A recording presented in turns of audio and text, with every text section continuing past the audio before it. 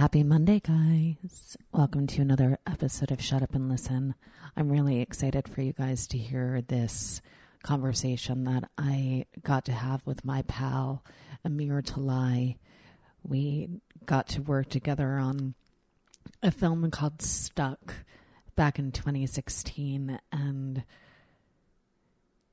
we're going to be talking about acting and passion and storytelling and really not giving into fear. And I feel that that's something that we could all use a little more of, getting to live fearlessly on a daily basis, especially with the world the way it is right now. And other than that, I hope you guys enjoy it, and please remember to subscribe to the podcast, leave a review. I love getting to see them. Leave voice bites and all that good stuff. And you can hit me up on Twitter at SUAL with HM. That's SUAL with HM. And I'm excited for the guests that are going to be coming up soon, and would love also your suggestions in terms of what you would like to hear more of, who you would like to hear from, and all that good stuff. Side note, guys, if you guys have any recommendations for hip pain and back pain, as I threw my back out a couple of days ago and recognized that I'm no longer a spring chicken, that would be great. And without further ado, on with the show. I was just saying. I don't care about your opinion. I'll tell you what I think. What's that you're saying? Would you just listen? I don't think so. Remember, ladies, one must not get one's knickers in a twist. Please listen. I'm trying to help you. Listen. I don't think so. Excuse me. I don't care. Hey! Listen. Shut up and listen.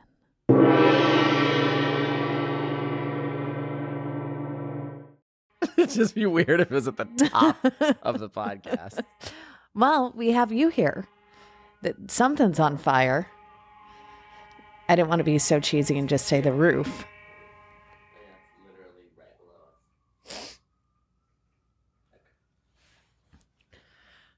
I feel better. Oh.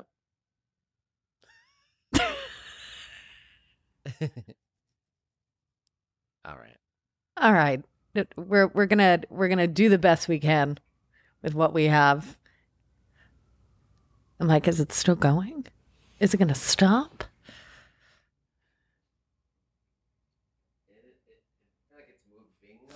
Okay. Fast because we are at Sunset and Vine. So. All right. And let's. Hello, everyone. Welcome to another episode of Shut Up and Listen. I'm so excited for my guest today that I've been wanting to have on this show for quite some time. And I mean, you guys probably know him from the hundreds of commercials he's done, or my God, I'm blanking. This is why you need notes. Harold and Kumar, voiceover actor. We were in a film together called Stuck, shameless plug.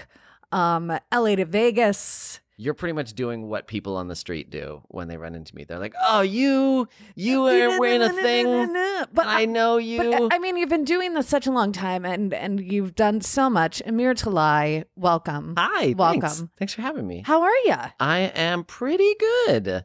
You know, I'm above ground, so every day above ground's a good day, right? I mean, depending.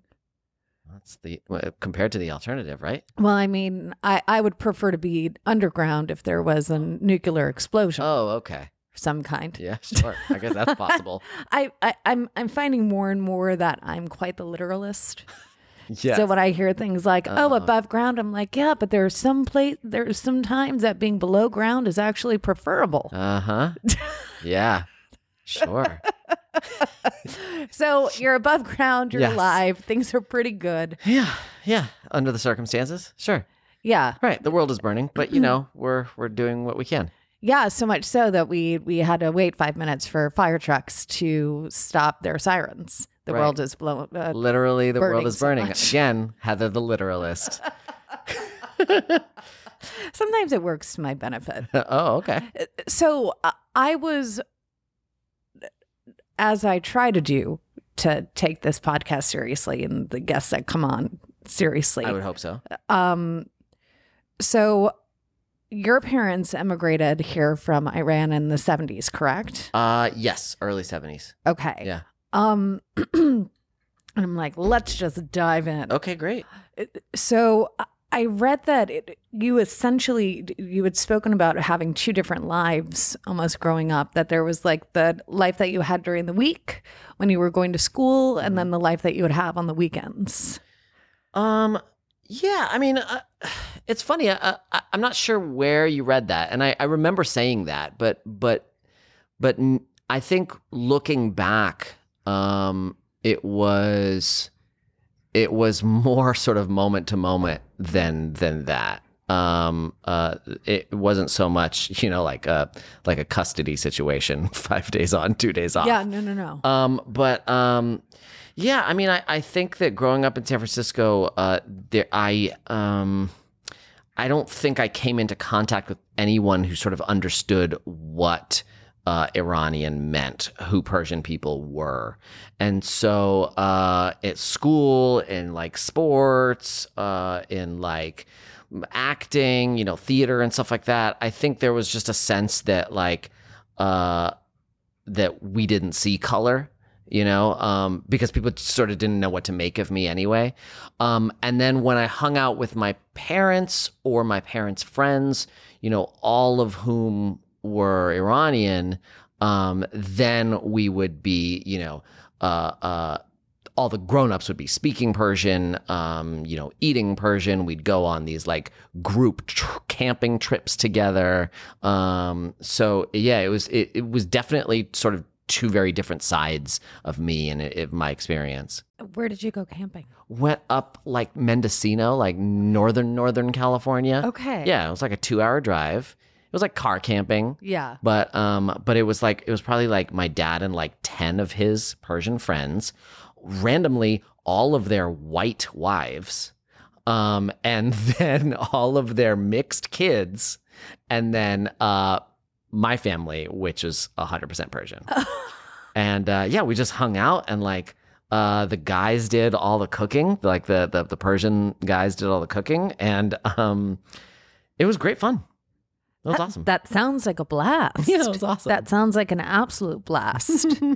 I mean, I'm like, I want to go camping with your family and 10 other couples. It was a really interesting experience, like looking back to think of like how sort of blended it was. Do you know what I mean? I mean, I'm serious when I say that like all of my dad's Persian friends married American women. And all of those men came over here around the same time in the sort of like 60s and early 70s. Yeah. And they were all buds. They like grew up together in sort of like Napa and San Francisco. Not grew up together, but sort of came up together. Yeah. In Napa and San Francisco. And met all these American women, married them, and like, to this day, they're all still like friends. And it's this like sort of mini community within the larger Persian community in the Bay Area. That's beautiful. Yeah. And we would speak English on these camping trips, but then like eat Persian, and then there's like the conversations between some of the guys sometimes would be just in Persian, and it was just really cool. All the kids were friends. There was probably a 10-year age range between all of the kids, but we were all just sort of all hanging out together, and it was great. And do you still speak to those kids? I think like mostly just through Facebook. Yeah. Yeah. Okay. Yeah. Okay. And what was it like for you then growing up in San Francisco at that time period? I know that you got your start primarily in theater. Yeah. down there, correct? Yeah. I mean, I was doing theater from like middle school on, and then when I graduated from college, which was in the Bay Area, still doing theater up there, and then just supplementing it with little sort of like voiceover jobs or little commercials, but mostly making my living in theater until that was sort of unsustainable because there just aren't enough theater jobs. So then I had to move down here. Yeah. And do you have a preference? Because I mean, I remember that when we were shooting Stuck, you were also in the middle of doing a play. It wasn't Annie. It was the Fantastics. That's right. The Fascinating Playhouse. Yeah. I would say probably my preference at this point, if you're asking me today, it's theater. I don't get the chance to do it much because there still aren't that many roles for Middle Eastern people in theater, unless you're talking about like the Middle Eastern play that the regional theater puts on, of like, oh, we're going to have 5 shows that are all white people, and then a show that deals with the Iraq War. And then it's like, oh, great. So, we explore that. But more and more theaters are getting creative, or I should say open-minded about casting. So like I have an audition for just a white guy in a play that takes place in like 1900 next week, which I'm stoked about. But the reason I like theater more is that I'm sort of, I just miss the acting of theater. You know what I mean? I feel like in film and TV, the vast majority of people are not acting. The vast majority of what you do is not acting, right? Like on LA to Vegas, I had probably like 4 to 8 lines per episode, which, don't get me wrong, it was a fun job, and I enjoyed being with Dylan McDermott. Like, he was a fantastic person to like pal around with, but the majority of my career has been spent standing near famous white people like Dylan McDermott. And I'm fortunate. I'm very privileged to have gotten to where I've gotten in my career and to been able to spend great time with people like him. And I did a movie with like Laura Dern and Scarlett Johansson, and that was like ridiculous, like so cool. But I spent the majority of my time on screen sitting near them silently. And even if you look at like Avengers, right? Like the sort of biggest movies, I don't know that I'd call much of what they're doing acting. You know what I mean? It's like action, scream, cut, right? Like that's not a scene. So I just did a play at the LA Fringe that was like a 45-minute play, 2 people, theater sat like 50 audience members. And I was like, oh, I actually get to act. I get to talk and listen and be, and like, this is what acting is. So I'm sort of transitioning in my career, I feel like, where I'm really seeing stuff like commercials, stuff like movies where I stand near famous white people, as sort of my day job, right? The way that I make money, which I'm very lucky to.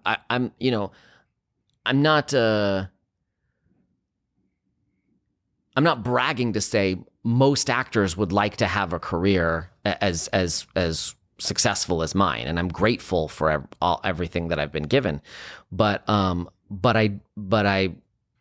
am more interested in using the money that I make off of commercials and stuff to allow me to do a play for 50 people that feels truly fulfilling, like artistically and just mentally. Yeah. Absolutely. Of course, 100%. It's and for you, when did that seed start to really grow in terms of getting to say, okay, well, doing commercials, doing films, this isn't really giving me any satisfaction anymore in the way that acting traditionally has been. I would say like over the last like year, 6 months to a year. And I really hit a moment in the spring when I got an audition for the role of Geordie the waiter on a comedy. And it said Geordie the waiter, formerly known as Waiter. And I was like, listen, work is work and that's all nice, but I feel like I've gotten to the place in my career where like I shouldn't be auditioning for the role of waiter. Yes. And I was like, would they consider just sort of like looking at my reel and my resume and realizing that I can play a fucking waiter? And they're like, they really like to see people in the room. And I'm like, okay, well, I don't think I can do that. Like, I just don't. Yeah. I'm just not interested. Yeah. And the thing is, it's not about like being above things, because I've been struggling with this. Like, what does it mean that I don't want to do that anymore? And it's just that, well, I don't want to put out into the world that like I would be excited to play a waiter. Like, I don't want to walk into a room and say, will you please give me the role of waiter? Now, that being said, were they to turn around and say, we will give you the role of waiter, which comes with $3,000 to $5,000, then I would accept that. Absolutely. Right? And it's weird to think that like, well, why don't you just audition for it, Amir? Because you're not getting paid to audition. Yes, exactly. And I don't want to sort of like the work that goes into preparing and caring and driving and putting yourself in front of people. Yes. That takes a toll. It's not a huge toll, but it adds up. Well, yes, and that's the thing, is that payment is not always quote unquote monetary. You know, there are many different forms of payment. Yeah. Paying with energy, paying with time, paying with commitment, paying, you know, all of it. Yeah. And so you get this audition, you read it. What is the first feeling that you have? Like, has this been a feeling that has been steadily growing, i.e., because I'm sure that even though you and I are very different, you know, I feel that there is some similarity in terms of how each one of us is viewed. You know, it's not the typical quote unquote aesthetic. You know, there is a sense of quote unquote, for lack of a better term, otherness. Sure. Uniqueness. Sure. For a multitude of reasons. Yeah. Sure. And so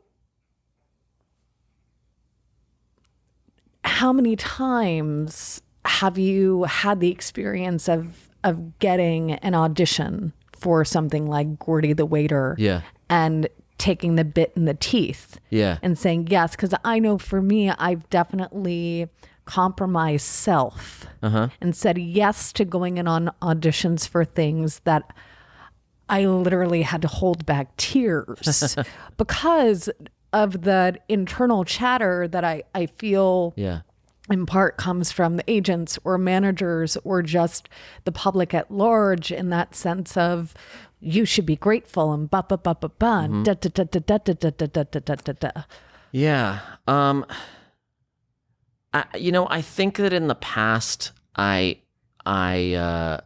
took a very sort of mercenary approach to auditioning and thought none of this matters. Right? Like, this is all just a business. So whether you're auditioning for a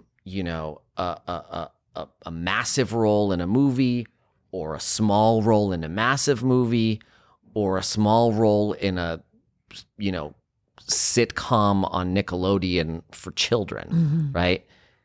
It's all just one business. Yeah. And the point is to meet as many people as possible and make as much money as possible. Pay your mortgage. And I think that that's a healthy way to look at it. Yeah. I think that if you can take that view, fucking good for you. And honestly, good for me. It worked for me for 20 years. Yeah. But what happened was I started to feel like that idea of none of this matters, that was eating away at me. And I was like, but I want it to matter. Yeah. And if it doesn't matter, I want to pay more attention to something that does. Absolutely.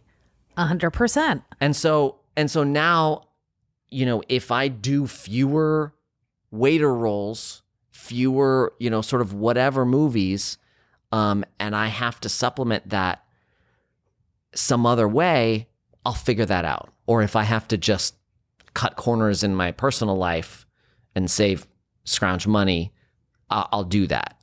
Or this play that I'm trying out for, which is so exciting, it works for 2 months in Arizona and pays, $900 a week, which is pretty good for theater. But it's nothing when you consider the fact that a commercial would pay me $10,000 for one commercial. Yeah. For a day or two of work. Yeah. I mean, it's yes. Very. It varies. Right. It varies. So I'll just go do that and then figure it out. That must be. Does it feel liberating to you? Did a little bit? Yes. It also feels scary. I think this is very new to me. Yeah. Deciding that I'm going to sort of like pay attention to sort of what matters in that way. And the idea that I'm, also right now it's really slow. I'm not getting a lot of auditions. And so I can see right around the corner that one's going to come up and it'll be my first audition in like a month. And I'll be like, you know what? Fuck it. Let's just go. But I want to try and stay sort of true to myself and be like, okay, no, I'm going to turn this down. I have decided this is not what I'm doing. Yeah. Because it just hurts too much.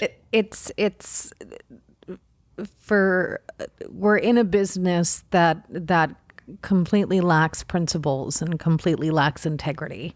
And so I think all businesses do. Right? Well, yeah, I guess. But then I think of, Dr. Bronner's company. Okay, sure. And the CEO of that company, who is I have not met him personally, but I had heard him on a podcast, and I subsequently then did research and was like, and that's why he sticks out in my mind as somebody who's unique in terms of. But he owns one company. Yeah. His business, the shampoo body soap business as a whole, is just as soulless that is fair. as Hollywood. that is absolutely fair. Just the same way that within Hollywood, there's people who are doing beautiful, incredible work, important, world-changing work, like Ava DuVernay, right? Yes. She works in a terrible, soulless business, yes, but in her world, she's doing amazing shit that is good for the world. And so I guess then that goes to that bigger question, because I feel as though, and maybe it's I don't know how I could have any naivete left, but for me growing up, and tell me if this is true for you, like movies changed my life. Mm-hmm. It's one of the reasons that obviously I desired to become an actor. It wasn't even a want, it was I do that. Yeah. That I will be doing that. Right. It's not a question. Because I recognized and I understood before I even had the vocabulary to express it, that there was and is and always will be an inherent need to connect with others in that way through story. Yeah. And I was unaware of the soul-sucking business aspect of this industry until I was in my late teens, early 20s. Yeah. So on one hand I was fortunate, and on another hand I wasn't, because I wish, well, is that true?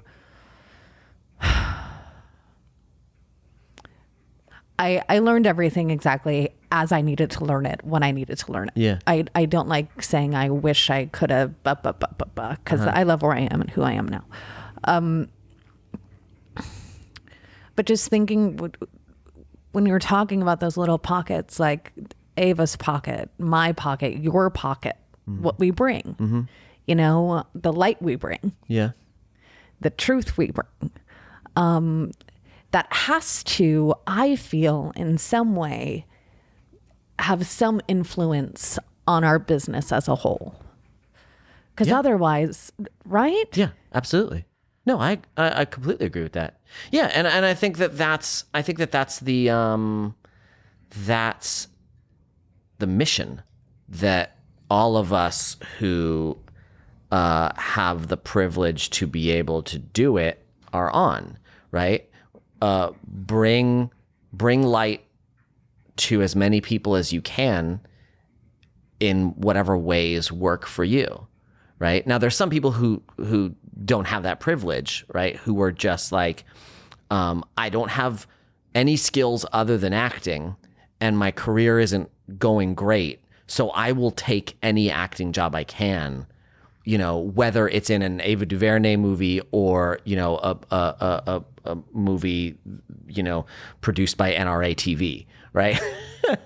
Right. So I would hope that they wouldn't go that far, but so there's people who are struggling to survive, but I think that for people like us who have a little more wiggle room, right? I think it's incumbent on us to pay attention, to be mindful, and to try to operate in a way that is making the world better and sort of feeding our own souls, right? Yeah, absolutely.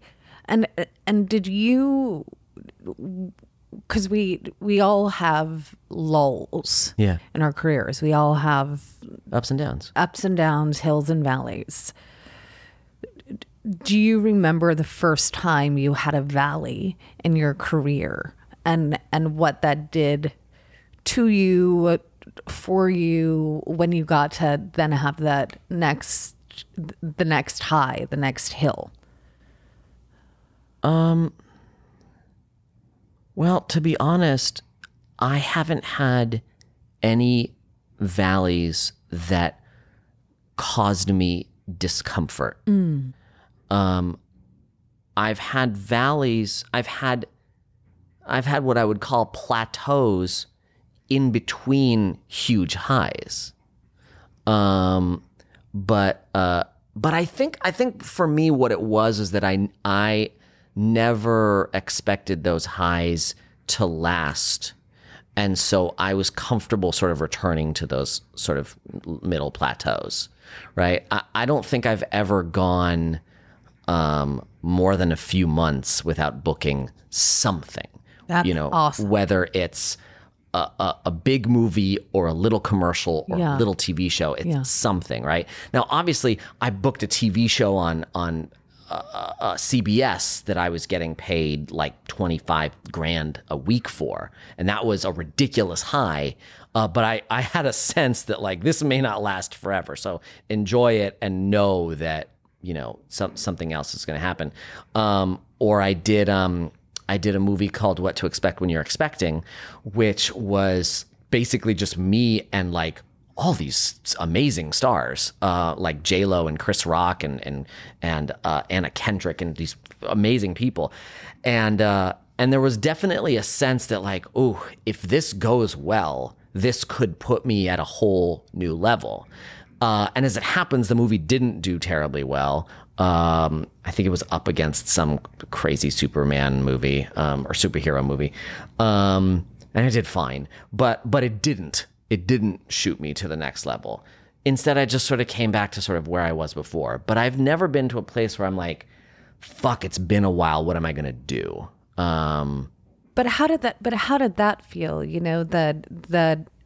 The hope. Like, do you let yourself have expectations, or is it, I don't really want to have that many strong feelings about this just in case this doesn't actually go well? I think it's almost impossible not to have any expectations, to fantasize, to dream. I mean, I think that's, you have to if you're in this business, right? Yeah. Because the odds are so stacked against you that the only way you get through it is by having faith that you will beat the odds. And so every step of the way, you're just going, I'm just gonna have faith that I'm gonna continue to beat the odds. I'm beating the odds right now, and I have faith that I'm gonna beat the odds tomorrow, and gonna keep that going. And yeah, like when I did the show for CBS, it was called the X List. When I did X List, there was a sense of like, wow, they're promoting the hell out of this. Like what if I'm a mainstay on CBS for 5 years? Like what if I have that kind of comfort? Of course you think about that. But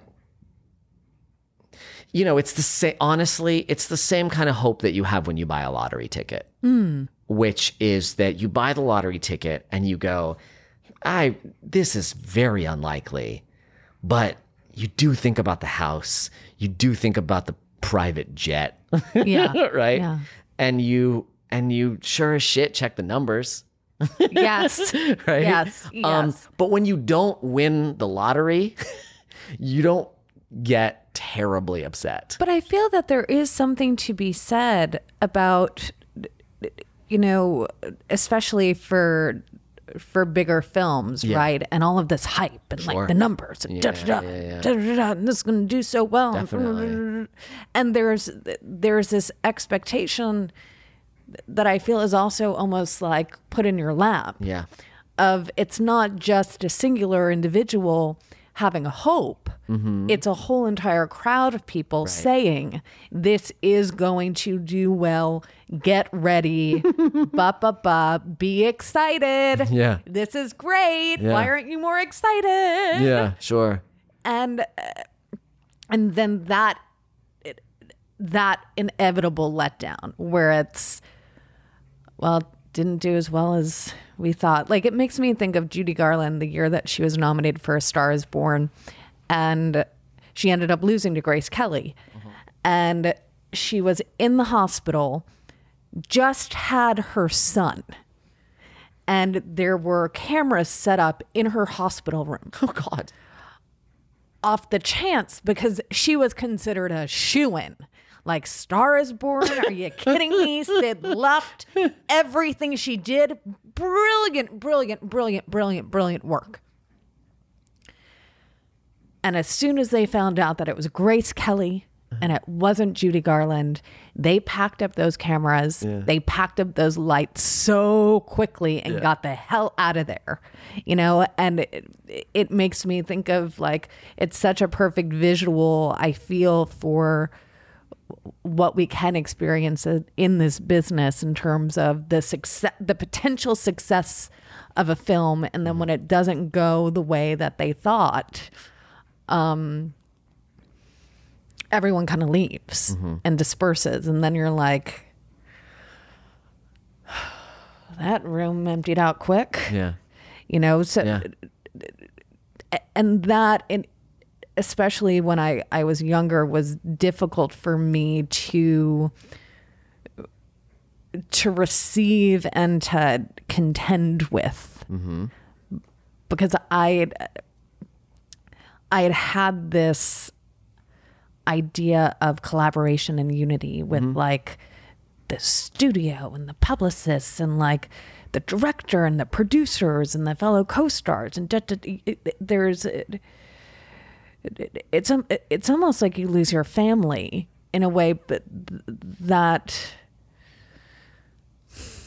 and I'm not comparing it to actually losing one's family, to be very clear. But there, at least for me, there was like there were moments of having such huge letdowns. Yeah. And I mean, what is our age difference, if you don't mind me I'm 42. asking? Okay, so I'm 36. Okay. So it's a few years. Yeah. But we're in the same. Yeah. We're in the same bracket, the box. Sure. Right. Sure. It's like, I mean, in Hollywood terms, you're completely over the hill. I mean, you know what? I'll say this in Hollywood terms. I don't know that I ever will be over the hill, quote unquote, in this way, because I've never played the classic, quote unquote, sure. ingenue. Yeah. You know, so there's a freedom I feel that I have that. And I was just watching an interview that the brilliant, ineffable Frances McDormand gave the other night, and she was talking about the clear distinction between movie stars and actors who work in movies. Yeah. And I'm not a movie star. Right. I'm an actor who has gotten to consistently work in movies, and within that, getting the added benefit, which I didn't think when I was younger. And it's such an oxy-fucking-moron. Right. Like, I'm an actor. You know, like Yeah. the character in front of that word, like character actor versus like, Sure. well, isn't that what we're playing? Yeah. Characters? Isn't that our job? Right. And so I'm grateful that I've almost bypassed that over the hill thing, because I wasn't fucking like young Leo DiCaprio, Sure. you know, in films and like whatever. And on top of that, I don't want to play. I never had a desire to play the quote unquote straight man to someone else. Like, I'd rather steal a scene. Yeah. Because I'd rather be known for my talent than my looks. You know? Yeah. And I feel that. I'd love to be known for my looks. Yeah? Yeah. Really? Yeah, I don't But know. I think you're a very handsome man. Oh, thanks. You're welcome. I think I haven't seen too many Middle Eastern guys being known for their looks. And so I'd love to see that. I think and a lot of this is just bullshit that I've internalized, but I've always had a sense of, well, you'll never be known for your looks. So what's great is that you're funny. What's great is that you're talented. Yeah. What's great is that you're smart. Yeah. But obviously, looking the way you look, Amir, I understand what you're, yes. and the number of auditions I get where they're like character men only, expressive faces, not too handsome. You know? And so I would love to be just objectified and been like, well, you know, we had to cast him just because he's handsome. Well, we did have a sex scene in our movie together. We did play a character sex scene. I mean, it was the most uncomfortable. I'm so grateful that you're okay. I was so fucking worried that did rip one of my favorite pairs of pants. I am sorry, but I am not the producer of that film, so talk to someone else about it. But I am sorry. Yeah, I definitely got nipped on the thigh with that. Just check out Stuck. It's the sex scene alone. Stuck. Check it out, guys. It's worth it. It's funny though. I was talking to my wife about this, and your wife Nina, yes, who's also incredible and has an incredible travel podcast. That's right. That called Get to the Point podcast. Yes, saving money, no joke. There you go, Nina. You're welcome for that plug. Yeah, it's all about points and miles and learning how to travel for free. So give it a listen. We're plugging her since I have nothing to plug. But I was talking. Hopefully this play. Hey, there you go. In Arizona. Yeah. I was talking to her about our love languages. And one of the things that we sort of came to was that, you know, I compliment her a lot. And sometimes I compliment her on her looks. And she was like, I appreciate that sort of in theory, but I want you to know that doesn't do anything for me. It doesn't make me feel loved. And I was like, that's really interesting because like all I want is for someone to compliment me on my looks. And she's like, really? Like that just, and we talked about how a lot of that probably comes from our different upbringings, right? She has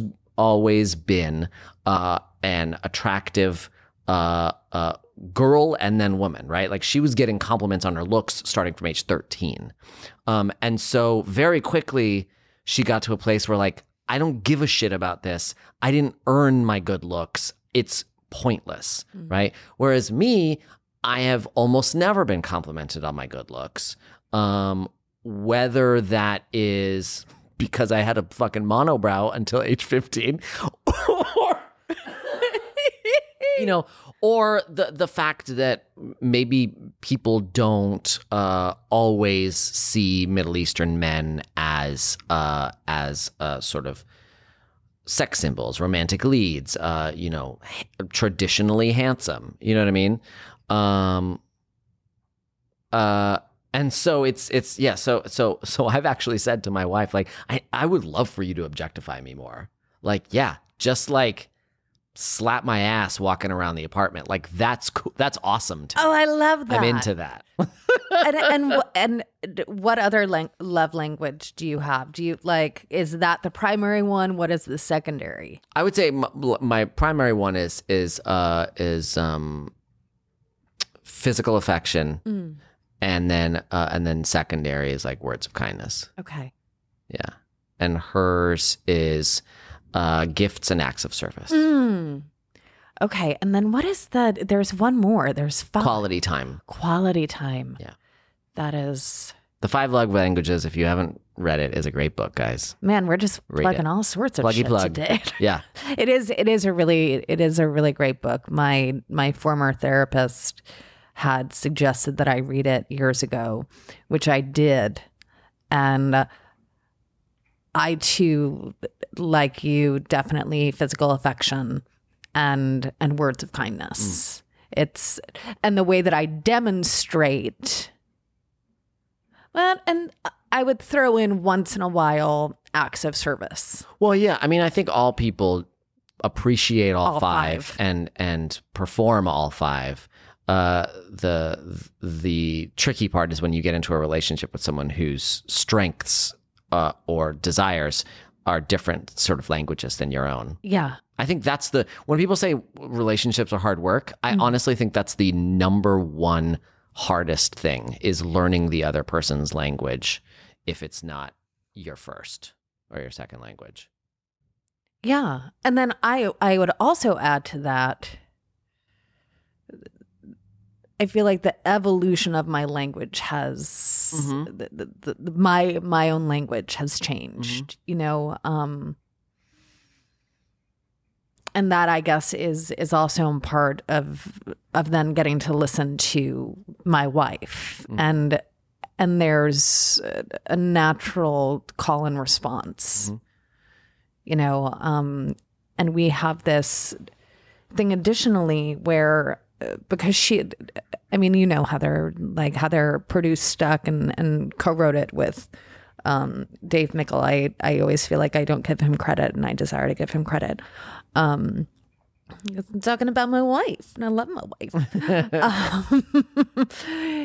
But we have this thing in our relationship where it's very easy to be like, I love you too, right? And taking a minute to say receiving practice. And be like, say it again. I love you. And really taking that moment to receive, that's where I feel I've gotten to grow the most is in the receiving, like in the receiving, which has allowed me then to, grow in my capacity to give. If that makes sense. Absolutely. And so you and Nina have been together. We've been together for 12 years, married for 8. Oh my God. Yeah. I love it. So you made it past 7-year itch. That's right. Congratulations. 2 7-year itches. Wow.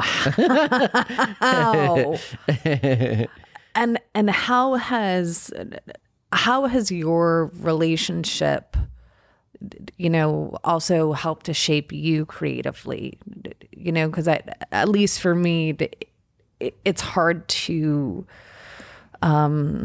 What is the word I'm looking for? It starts with a C. Compartmentalize. Like if I sing it out, it comes. I like that. It's a good trick. But how? What has that evolution been like for you within your relationship? God, how has she helped me creatively? Well, I've learned a lot from her.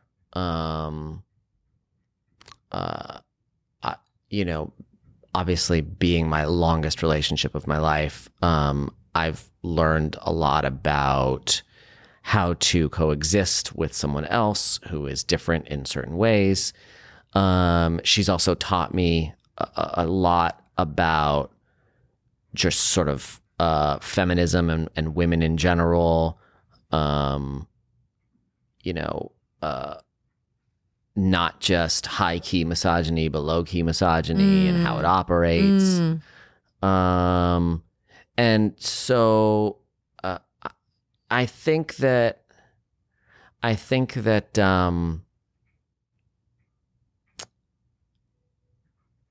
you're a more creative person when you're more empathetic. Yes.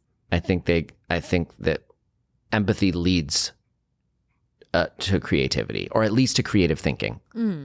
That if the more people you feel like you have an in to understanding, the more creative your thinking can be. The more sort of options you see in the world, right? You're less narrow-minded. Yeah. And I think that if you're sort of a seeker of understanding, that the process of understanding someone has a creative element to it. Yes.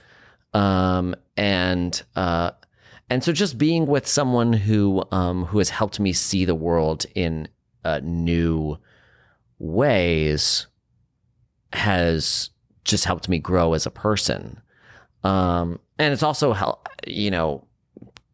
changed what I find interesting. I no longer find I'm more open than I used to be. This is terrible that I don't know this, but who sang "I Love Rock and Roll"? Is that Joan Jett? Joan Jett. Okay, I was about to say Pat Benatar, but I was like, that's wrong. I that song came on the radio the other day, and I turned to her and I said, I remember seeing this video when I was like 13 or something, and I remember something deep inside me being upset that Joan Jett was not terribly feminine and seemed confident. And I was like, and I was thinking about it, I was like, wow, what? That's a long way. That's a long time ago, and a lot has happened since then, right? But it's fascinating because I couldn't have put my finger on it back then, obviously. Yeah. Right. But I just remember being like, I don't like it. Yeah. The little misogynistic 13-year-old boy. Like, I'm not mad at myself for being a misogynistic 13-year-old because, for goodness sake. But what was the thing that? But my question is then, what was the thing that you didn't like? I.e., what about her confidence scared you? God, fuck if I know. I mean, I think it was just that, like, that was probably sort of frowned upon generally, right? By society, and probably still is, right? I think in 2019, if you're a woman who's not altogether feminine but confident, a big part of society hates you. Oh yeah. I mean, yes. I literally just chopped off all of my hair 2 weeks ago, which was, aside from my big boobs, the most feminine presenting thing about it. Yeah, sure. And when I got rid of it, and I will give credit where credit's due. I'd been thinking about cutting my hair for quite some time and was continually met with from people in my life to people in the business, like agents and whoever. Don't cut your hair. Your hair's beautiful. Your hair's beautiful. Don't cut it. Bah, bah, bah. And so I continually acquiesced, and I take full responsibility because ultimately it was my choice. But it really kind of allowed other people to have that much power. And I was watching, I had already had a haircut scheduled to get a trim because I get my hair cut like once every year and a half because I just don't give a shit. And I had it scheduled, and Heather and I are watching Brene Brown's special on Netflix. Plug. And yes, another plug. Brene Brown, if you hear this, I really want you on my show. And I look forward to that. I'm putting that out into the ether, into the waves of podcast listeners. And she talked about just being in the arena of life and that you will fail. You will be bloodied. And the willingness to be vulnerable, like vulnerability and courage are two sides of the same coin. Just was like, fuck this. Mm-hmm. I want to cut it. I want to cut it all off. Mm-hmm. I don't want to hide anymore. I just want to be free. And so next day, there in sweet Boyd, another plug, Boyd's Place in Los Angeles, if you want to get a really awesome haircut. She was like, all right, so like we're going to do a trim. And I was like, let's cut it all off. And as soon as I did it and I walked outside, and this is something that I have to look at within self too, but there was an immediate sense of, I can't hide anymore. Uh-huh. Hair was a very wonderful place that I could hide. Yeah. I could hide behind it. Yeah. And it also, there was a softness, i.e., I was not threatening to anybody. Mm-hmm. And walking around and navigating the world for the first few days with this new experience on my head was really kind of challenging, like really challenging, because I saw the difference in how I was treated. Yeah, I mean, that's not I've read more than one account from women who've chopped off their hair and said it was emotional. It changed the way they were treated. Yeah. It changed the way they thought of themselves. It's so remarkable. But I'm not hot, i.e., I'm like physically not hot right. anymore. I mean, I do consider myself and it a is hot person. here, so it's nice. I can't imagine having all that. But so like what I was like, it's changed the way I look at art. A lot of times I'll see a movie advertised and I'll go, oh, well, that's not made for me. And I'll realize it's because it's mostly women in it. And why did I think that? Yeah. you know? Yeah. And so then I'll go watch it and like it and be like, oh, okay, we're breaking centuries old habits. Oh, I mean, and that's you know what I mean? And here's the thing, it's like, I must say, you are constant. You're not somebody that just talks the talk to appear quote unquote woke or whatever the fuck. You're constant and consistent and are always open to learning more. And there's there's a humility that you possess, which I really admire, and not a lot of, well, I don't want to say that.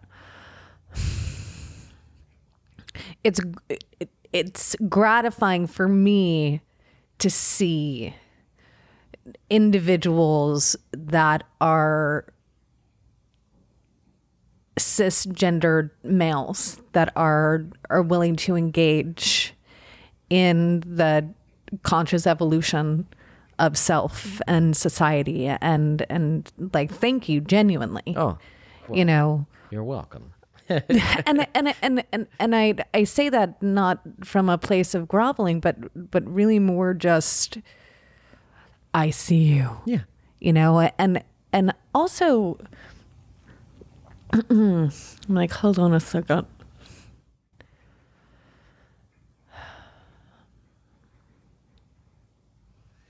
Like, as we said before this started, you know, dumpster fire of 2019. Right.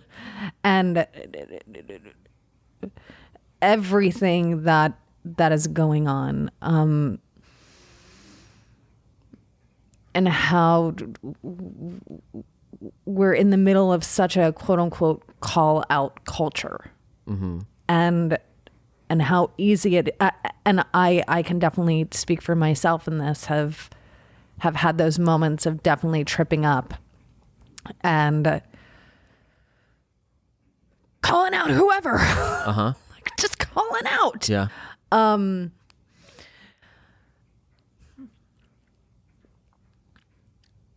And how do you,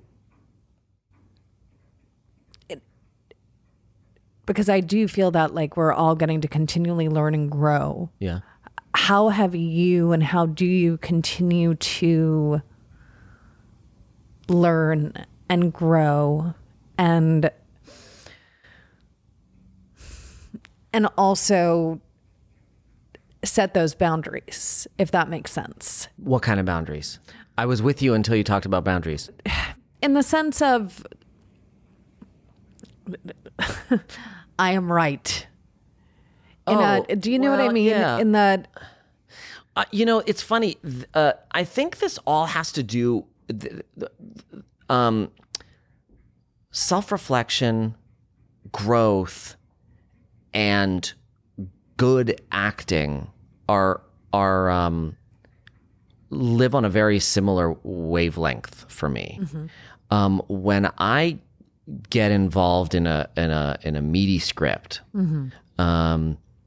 what I do is, and this is stuff that my acting teacher Richard Side sort of helped sort of develop, but I see myself as like one of those old stereo equalizers where there's like little knobs all along. Yeah. And in the process of investigating the script, I go, oh, right here, I'm exactly like my character. But on this knob here, I'm at a 7, whereas the character is at a 6 or whatever, right?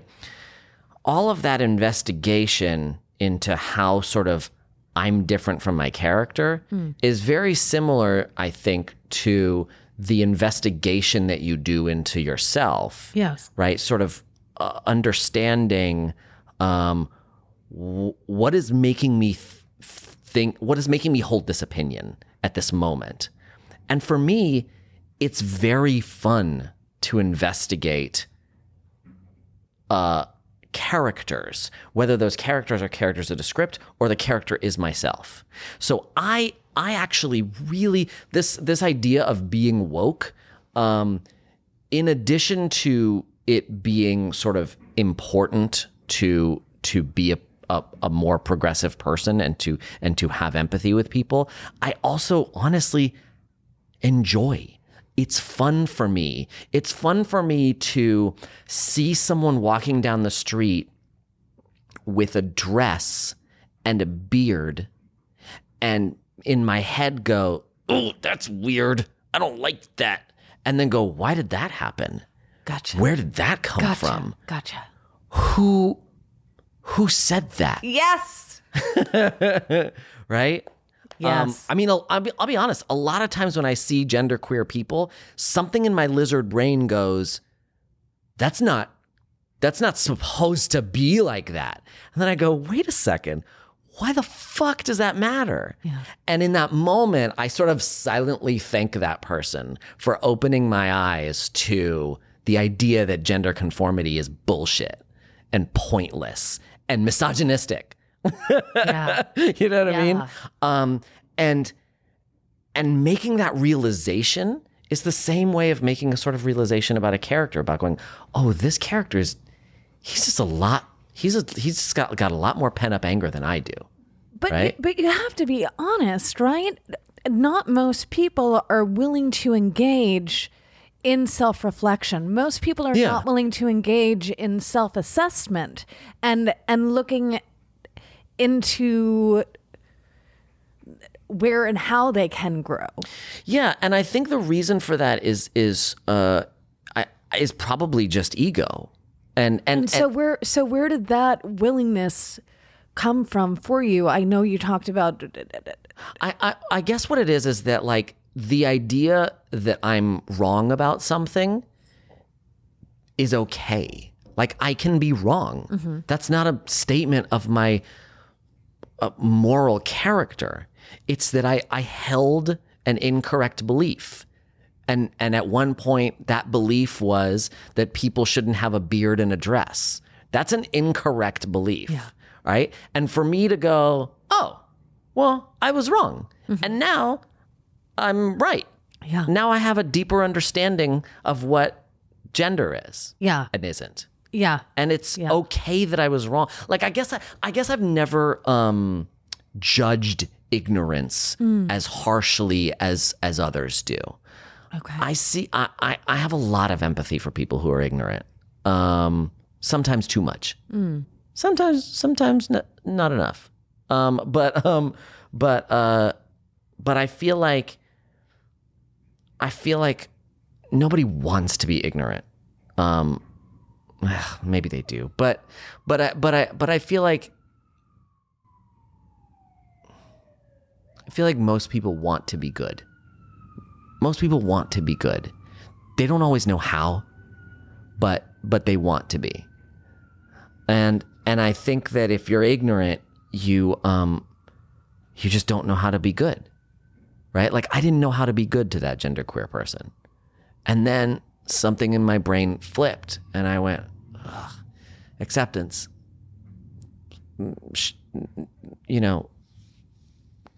Conformity is bullshit. Mm-hmm. Right? Mm-hmm. I go, that's so much easier. Mm-hmm. And now I can be better to this person. Mm-hmm. Kind. Yeah. Kind. Yeah. And that's, I am not, I feel like words like good and bad are judgments. Mm-hmm. And I try to reserve those words for movies or books or TV shows. Yeah. But when it comes to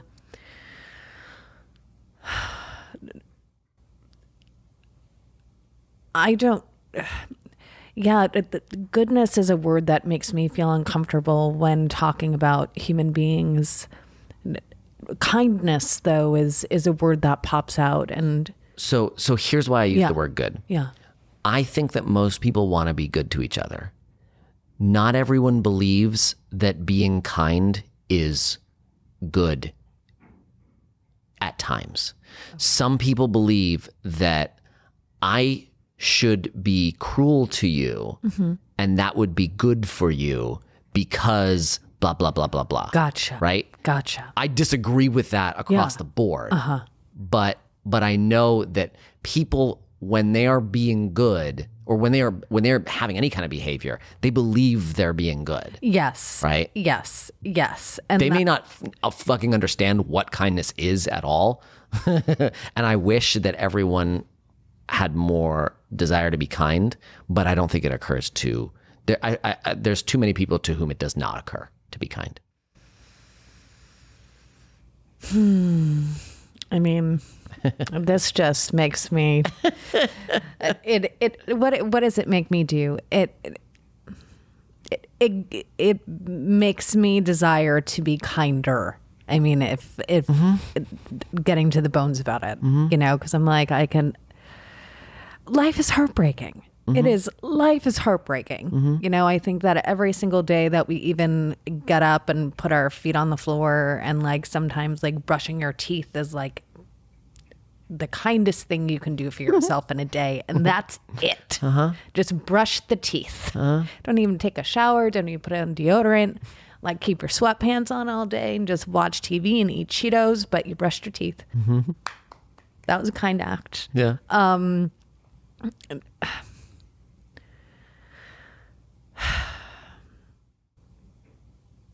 yeah, it's